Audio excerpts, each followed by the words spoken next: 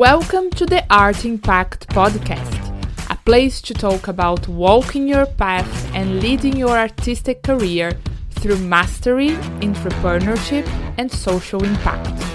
I'm Raquel Balestella, a business coach and a theatre maker, and I'm here to help you build a sustainable, impactful, and freaking awesome career as an artist. Following your creative call is one of the most exhilarating and deep down fulfilling journeys there is. And it's one where we feel the most vulnerable too. It can be everything but easy at times, but I know you wouldn't settle for anything less. This podcast is made by and for entrepreneurial artists who are finding new ways of creating more art and impact in the world. If learning how to lead your career as an entrepreneur while building a heart-to-heart community, having a pretty beautiful bank account and loads of fun along the way, it's your thing too, this podcast is for you. Let's dive in.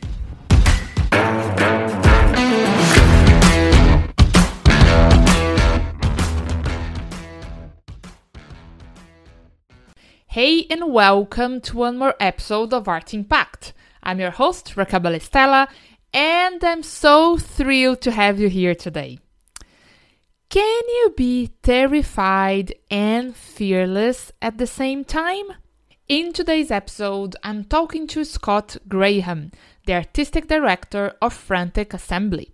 From a reckless leap into the unknown 25 years ago, Frantic Assembly has developed into one of the UK's most successful and best-loved theatre companies.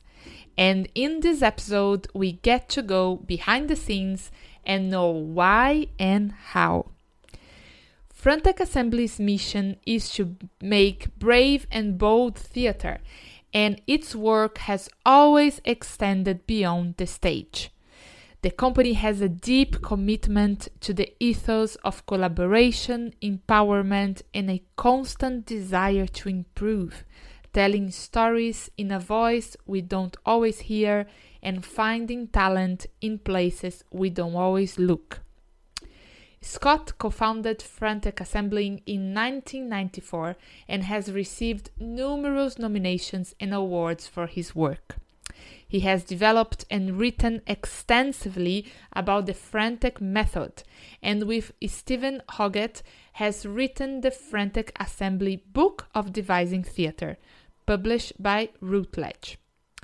Scott is passionate about creating opportunities for people who might see theatre as a challenge or alienating, and believes that these new voices and fresh perspectives are vital to the health of the arts. I love this conversation so much. I can't wait to share it with you. Scott shared his experience, expertise, and heart so generously, and I ended up with a notebook full of notes and ideas to develop further.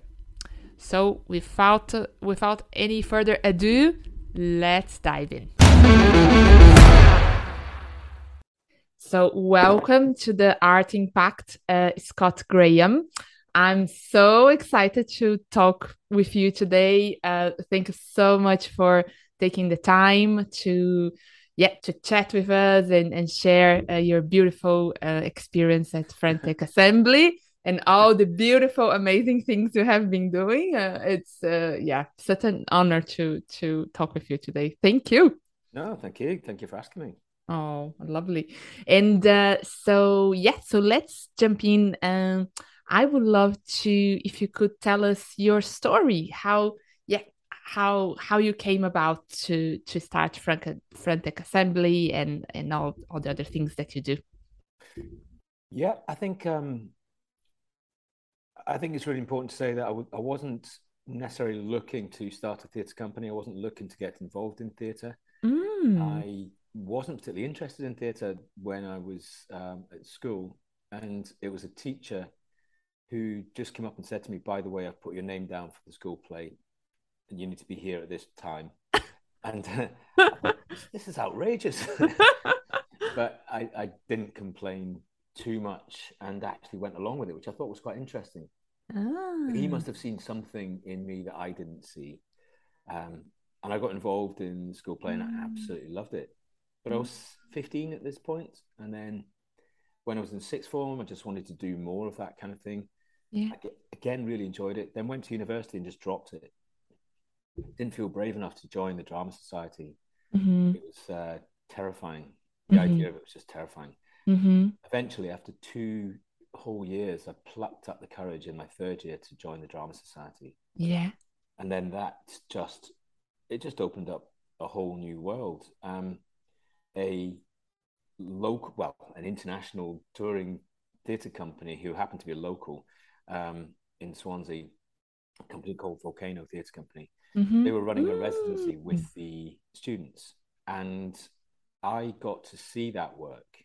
And my friend was in the work, so we both experienced it from either side of the project, and it absolutely changed our world. I didn't Mm. know theatre could be like that. He didn't know theatre could be like that, and Mm. we just wanted to be part of it. And going to see that show changed my life completely. And I Mm. remember I couldn't Mm. actually get any friends to come and join me to come and see the show. And I was thinking, should I bail out? Should I not go? But I did go. And Mm-hmm. it's one of Mm-hmm. those moments that changed absolutely everything. But as I Yeah. said, Yeah. my friend Stephen Hoggett and I, we just wanted to devour this work and get involved. It was very physical. It felt like we were in it when we were watching it. It felt like it was on multi-dimension, Mm-hmm. um, and it was unlike anything I'd seen before. Mm-hmm. And my background was sport. I Yeah. I just played football and all kinds of sport, and this physicality seemed to validate theatre for me, but it also told me Ah. that I I had crossover skills that I never thought of. You know, my Mm-hmm. balance and physicality or whatever it was useful. My Mm. energy was useful. And yeah, so from that day, we just wanted to make work. We didn't know how to, but we Yeah. wanted to. Yeah. Yeah. Yeah. And so we we took shows to the Edinburgh Festival Mm-hmm. as students, Mm-hmm. um, pretending not to be students, but it was probably quite apparent we were students. Mm-hmm. But we got good reviews, and we did that as Frantic Theatre Company. So we gave ourselves a name, and built on the success of that, we decided to start a company with another friend, Vicky Middleton, and it somehow takes me to this point now. Oh 28 wow. years later. So it kind of worked out. Oh wow. Oh wow. Oh wow, what an interesting story. So amazing. So amazing. Wow. Yeah, I have moments like that as well in my journey inside theater when I saw something or I did one workshop that like completely changed the world for Yeah. me and then that I really couldn't, yeah, I didn't have any other desire other than follow whatever was going on. And yeah, it's very powerful, isn't it? Yeah. And I think it would be wrong to suggest that it hasn't been 28 years of hard work and Yeah. commitment and sacrifice. And Mm-mm-mm. but these are really important things to recognize that when you're up against it, you keep working, you keep going, and you care about it. But you also recognize there were moments that things changed and accidents and opportunities that came along, and a split second here and a split second there, and things would have been very different. So it's a fragile existence, but Yeah. also it is one that you steer yourself through your hard work. Yes, yes, definitely, definitely. Yes, yes, yeah, that's my experience too, for sure, for sure. And I'm so curious now. So because I found so beautiful the Ignition program that you guys offer is such a powerful resource and such a beautiful idea to put, this opportunity right there and offer, young people, other young people that otherwise they probably wouldn't even think about theater as you didn't even thought about theater when you were younger, and just to give them the opportunity to have their voices heard and to develop skills, like really professional, great skills on theater. So they can continue their journey if they want. So I think that's I think it's a brilliant program. I'm very curious. The how the idea of the Ignition program came about in your in your journey with Yeah. Fratech Assembly. Yeah. Mm. Well, about I think 12, 13 years ago now. Uh-huh. Actually more than that, about 14 years ago. No, it's more than that. Even when you've been going for 28 years, you tend to lose track of the time. It was it came from a workshop we were running for professionals. And this was like a 2-day workshop where we were taking over a nightclub and creating a site-specific workshop, so making work in there. And we were looking for people to apply to be on the workshop. And we had loads and loads of women. We were hoping to take 10 women and 10 men.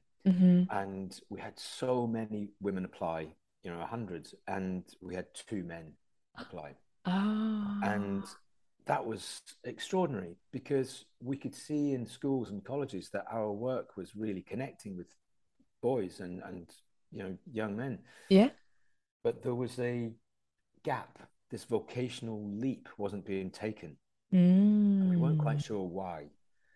And instead of moaning about it, we decided to do something about it. So Ignition originally focused on young men, and because of that gap, and it used basically my background, my story, as an inspiration. I was pushed through that door and told that could be for you, and I didn't think about it beforehand. And something I've realized quite recently is it's not that I didn't want to go through the door. I didn't know it was there. Do you know what I mean? And it's we have to work quite hard to tell people that this world is for them and that they have the skills for theatre, and for making work and for creativity. It's really important. So we decided to, instead of just moan about people not coming to us, we decided to go looking for them. So it was about going to youth clubs, sports clubs, martial arts clubs, street dance, parkour, all the places where that physicality might exist and that creativity might exist, but it's not being applied yet within theatre. So, the easy route would have been to go to youth theatres and say, do you want to do this? But these people are already through the door. Yeah. They already know they are applying themselves. Yeah. This is about that raw talent, and specifically within people who hadn't recognized it yet, and even more specifically from places that might not value it. Because I felt that was my story. I felt like I came from a very ordinary working class town called Corby, in the East Midlands, and it has a small town mentality. But I had an even smaller small town mentality. I knew nothing about universities. When I went to university, it was such a huge culture shock for me. And up until I went, I think I probably thought there was only 2 universities based on, hearing about Oxford and Cambridge. Yeah. So I was incredibly naive and thinking that, the world isn't for you is a really dangerous pattern to fall into. And I think it's one that can be encouraged, actually, in a really negative way, by stripping away opportunity for people from low-income backgrounds and from different cultures. And as I say, it can be really damaging for those communities, but for how people look at themselves and what their aspirations are. So we wanted to go and meet them. We wanted to find them, show them that they're just like us, and that theatre can be for them, but also that they can be for theatre. So that's where it started. Yeah. But its ambition was to bring people into that world, not just to give them a good time. It wasn't about okay. It wasn't just about the experience. It was about the long term. So Ignition became a family. People keep coming back. They keep coming back and sharing their experiences and sharing their skills and continuing their training to the point where they find themselves with a professional life within the arts. Okay. so the success of Ignition has been extraordinary. And, very quickly, we wanted to open that up to females as well. But we never had the funding for that. Couldn't get the funding for that. And so when we did pilot a female Ignition, that we were just spending our own money on that, hemorrhaging money on that. But it felt very, very important to do exactly the same. The impetus might be slightly different because there are lots of young women within the arts. Yes. But they're often within the arts working within parameters that have been set by other people. Women are expected to be Juliet or Desdemona, and then when they get older, then they're the nurse. They're not necessarily. It's terrible, isn't it? So terrible.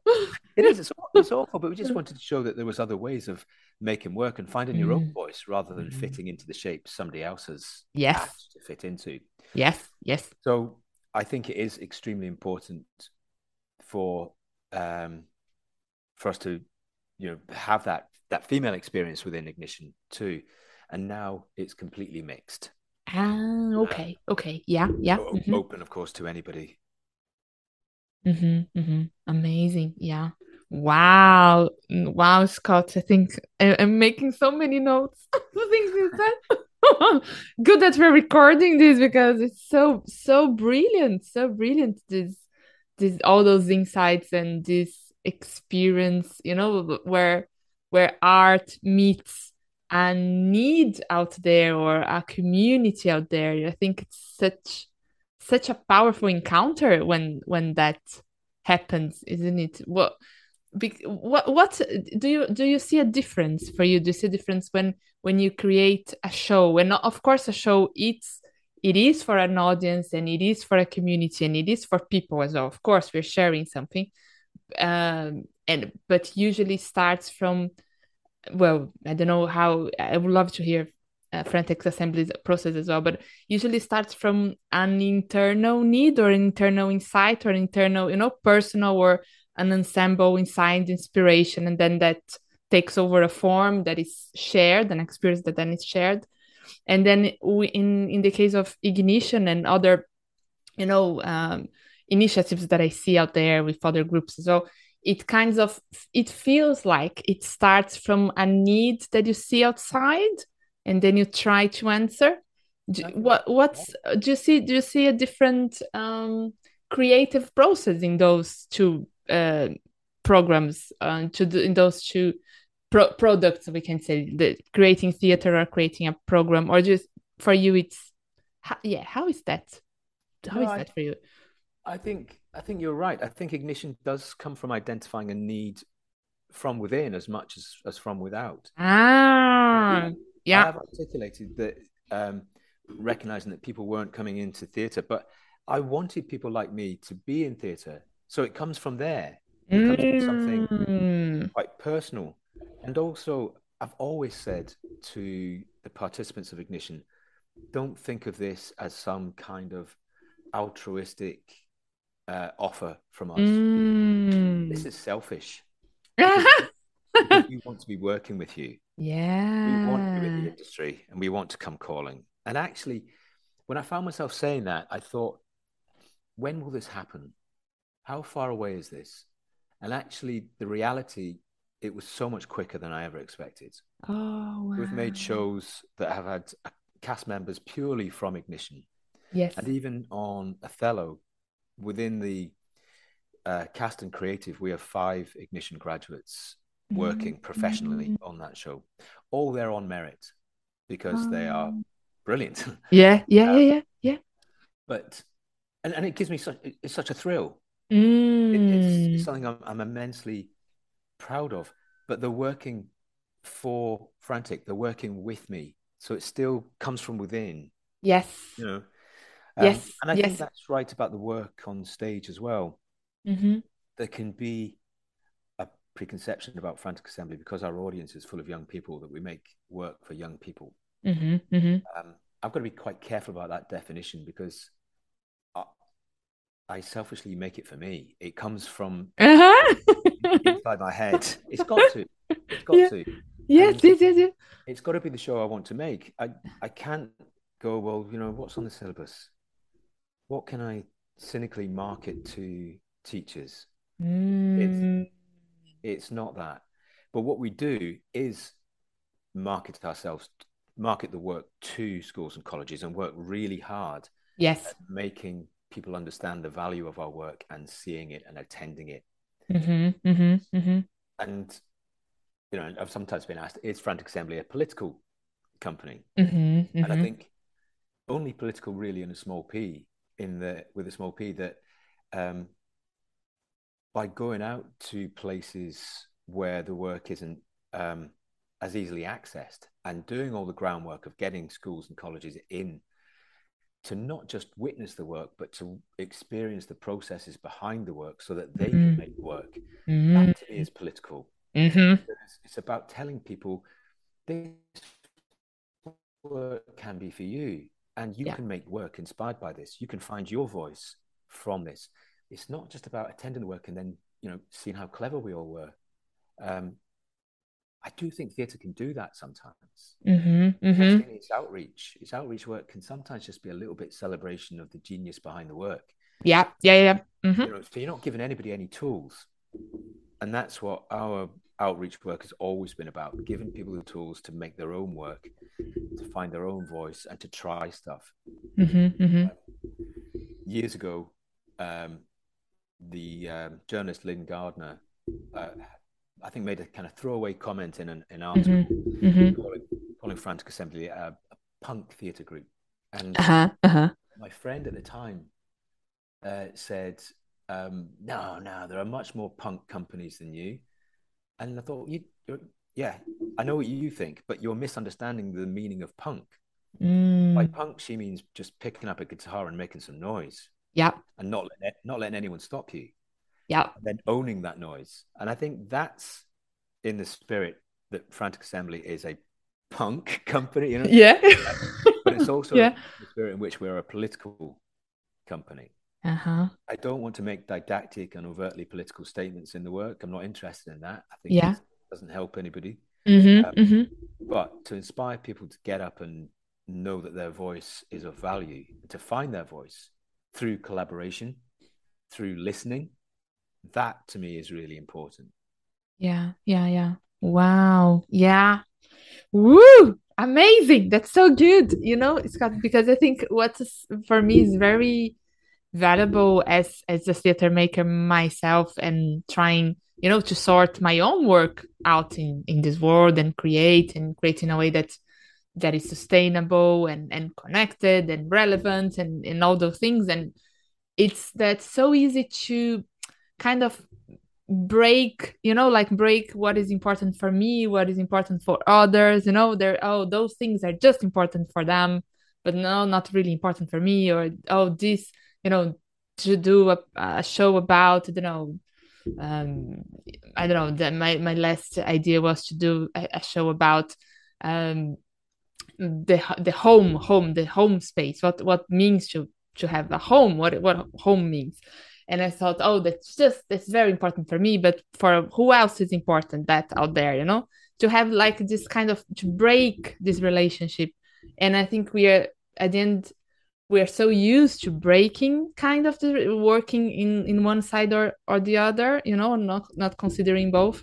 And what I see again and again, even for myself or even for other artists that I work with, is that the power really comes when we join, when we find the link, when we find something that is amazingly important and relevant to us.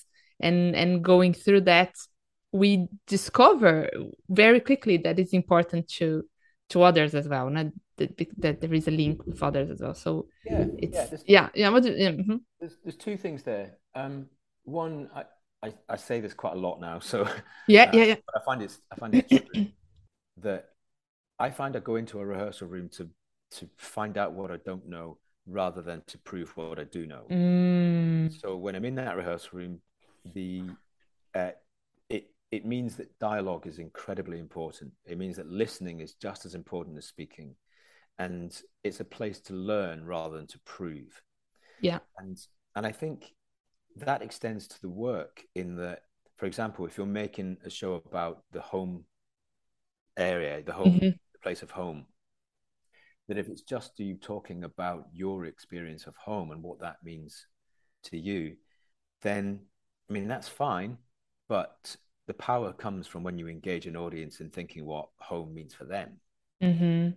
You know, and and again, I talk about this a lot, but when you engage an active audience, you invite an audience in to be active rather than be passive, just to listen. And you know, you've got to kind of get that exchange happening.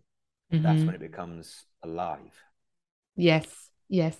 And on that, I love your definition of definition, your thoughts about movement, isn't it? That movement is much more than like physical movement or moving around, but is this dynamic, that we can see happening. Something what is There is something unraveling, there is something change just in front of your eyes on stage, and we can express that through physical movement and and actors moving, or just between kind of a tension that we see there.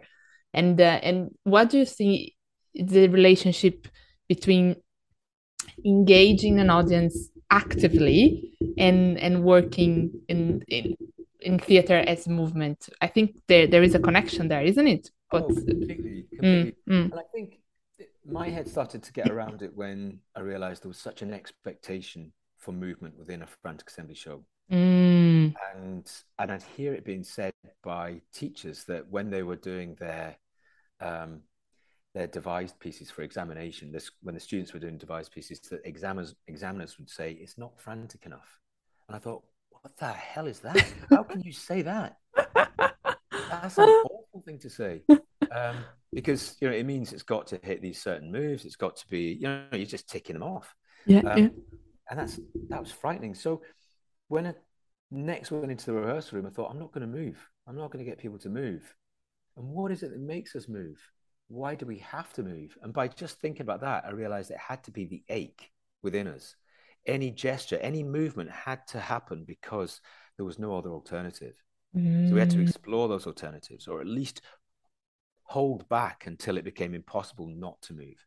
mm-hmm, So I mm-hmm, made a couple of shows that were just absolutely rooted in stillness, The mm-hmm, Believers and Things That Know to Be True. mm-hmm. And it was really painful for the actors because the actors just wanted to move or offer a gesture. And I was saying, no, wait, find it. And eventually it would come. But what was very clear to me was that the stillness wasn't without movement. It engaged the audience in the concept of movement because they were waiting for it, because they desired it, because they needed it. And the way I talk to actors about it is that if you go on stage with opposite your character and both of you want to kiss, and Mm-hmm. it's such an ache within you that both of you are desiring this kiss, and the audience can see it, and the scene ends and you haven't kissed, the audience will go home that night talking about the kiss that Mm, never happened. It mm-hmm, wasn't an action, it was a concept, it was an idea. So that's how active the audience is around a moment. And that mm-hmm, sometimes physical action, physical movement can be the dissipation of tension. mm-hmm, So mm-hmm, that's the moment dying rather than the moment alive. mm-hmm. And it's the moment before that can be incredibly fertile. Yeah, yeah. So I talk to actors about the three universes, um, just to get them to consider every moment on stage. And the three universes being the universe before the touch, the universe of the touch, and the universe after the touch. Even if it's just about reaching out and touching someone's arm, Yeah. there is the world that we know before the touch, and that touch hasn't happened. And then there is the action of the touch, which is infinitely complex because the hand moves towards the body and it changes every step, it gets closer. Yeah. And then this feeling and warmth of that touch, what is that? What's gone through our heads? And then there is the moment after the touch when we can't take that back. Uh, So everything has changed. Our understanding of each other has changed. and our course has changed. Yeah. Yeah. And our audiences are that clever. We think at a million miles an hour. And I just wanted to empower our performers and get them to understand that they have a brilliant collaborator in that audience, and that physicality is text, movement is text, because it gets translated into text in the minds of the audience. Yes. You standing there and doing nothing, facing a partner, and both of you wanting to kiss is translated into text in the mind of the audience, which is they want to kiss. Oh my God, they want to kiss, but they don't want to give it away. Oh my God, they think that the other person doesn't want to kiss, or they're scared they're going to miss this moment and never get it back, but they're too afraid to act. This is tragic. Do you know what I mean? That's how Yes. it's created, but it's created through stillness and the promise or concept of movement, not necessarily the delivery of movement. Yes. That's quite a lot for students to get their head around. Yeah. Yeah. But I think it's important that they can engage with that a little, because otherwise they're just delivering frantic moves and the examiner is just ticking them off. Yes. Yes. Well, yeah. Yeah. Wow. Very interesting. Yeah. It's what it is. I think is for me what comes to my mind a lot is this journey, this curious journey, or this journey into the unknown, that you are so furiously, frantically committed to, like always exploring more, and I think that's at the end that's the experience that you give your audience as well, isn't it? Like you don't solve things for them, and they are not experiencing, like just an unknown, getting to know and full stop a reality or some characters or a story, but there is a space within this story, this play that you're presenting and creating then for the unknown. So the audience, it's exploring the unknown with you as well, isn't it? I have this impression. Yeah, I think that's important. And I think there is often a presumption that theatre is based on a literary tradition. Whereas I think the literary tradition is a byproduct of theatre, because theatre, I think, was made and then was written down, rather than written down and then made. And that's really important, I think, because in reality, theatre is not about standing up with a script in your hand and reading the words that someone wrote, however many years before. In reality, it's about problem solving and listening and trust and faith and leaps of imagination and wrestling with thoughts and building something that didn't exist until you build it, which to me is entrepreneurial skills. Yes. And that's why we need to be teaching our children to engage in this kind of work, because it goes far beyond standing on stage and acting under a light for an audience. It's not about wanting to be seen. It's about wrestling with thought. It's about understanding the human condition, understanding who you are, what your potential is, and your ability to connect, and the importance of that connection.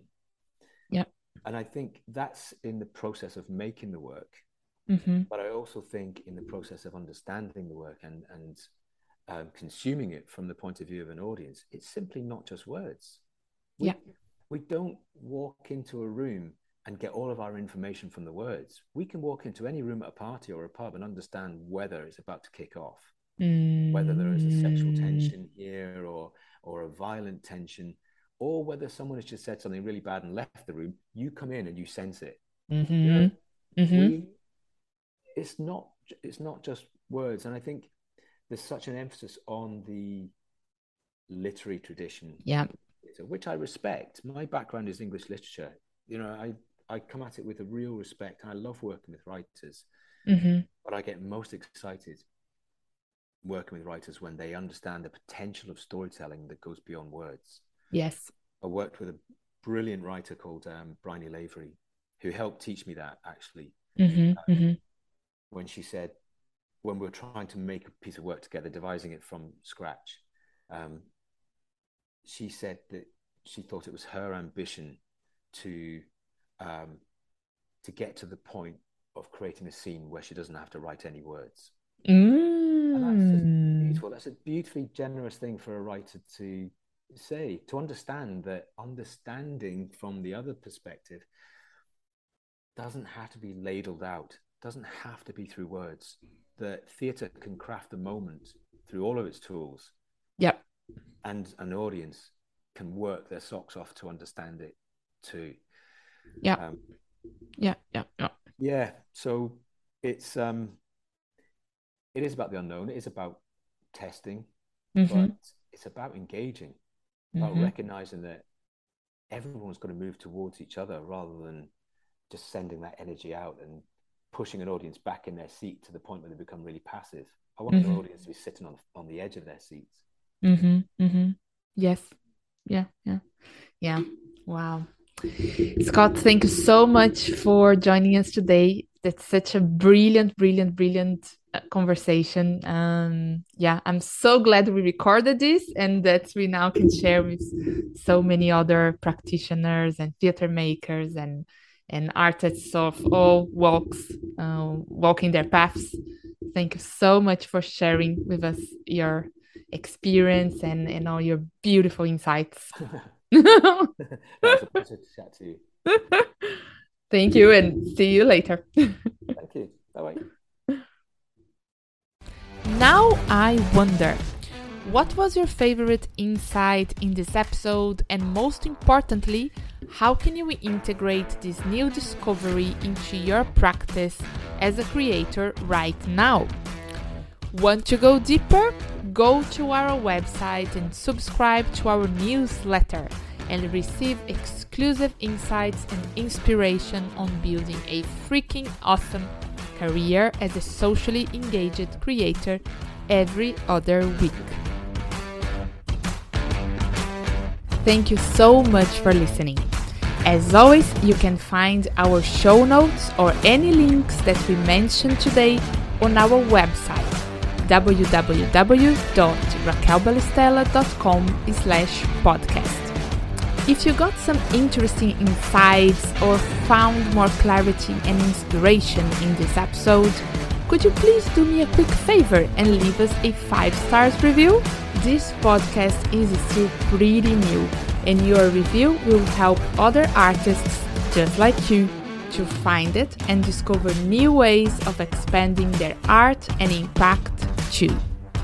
Thank you so much for following your creative path and for all the beautiful, meaningful, extraordinary things you create in the world, whatever form they take.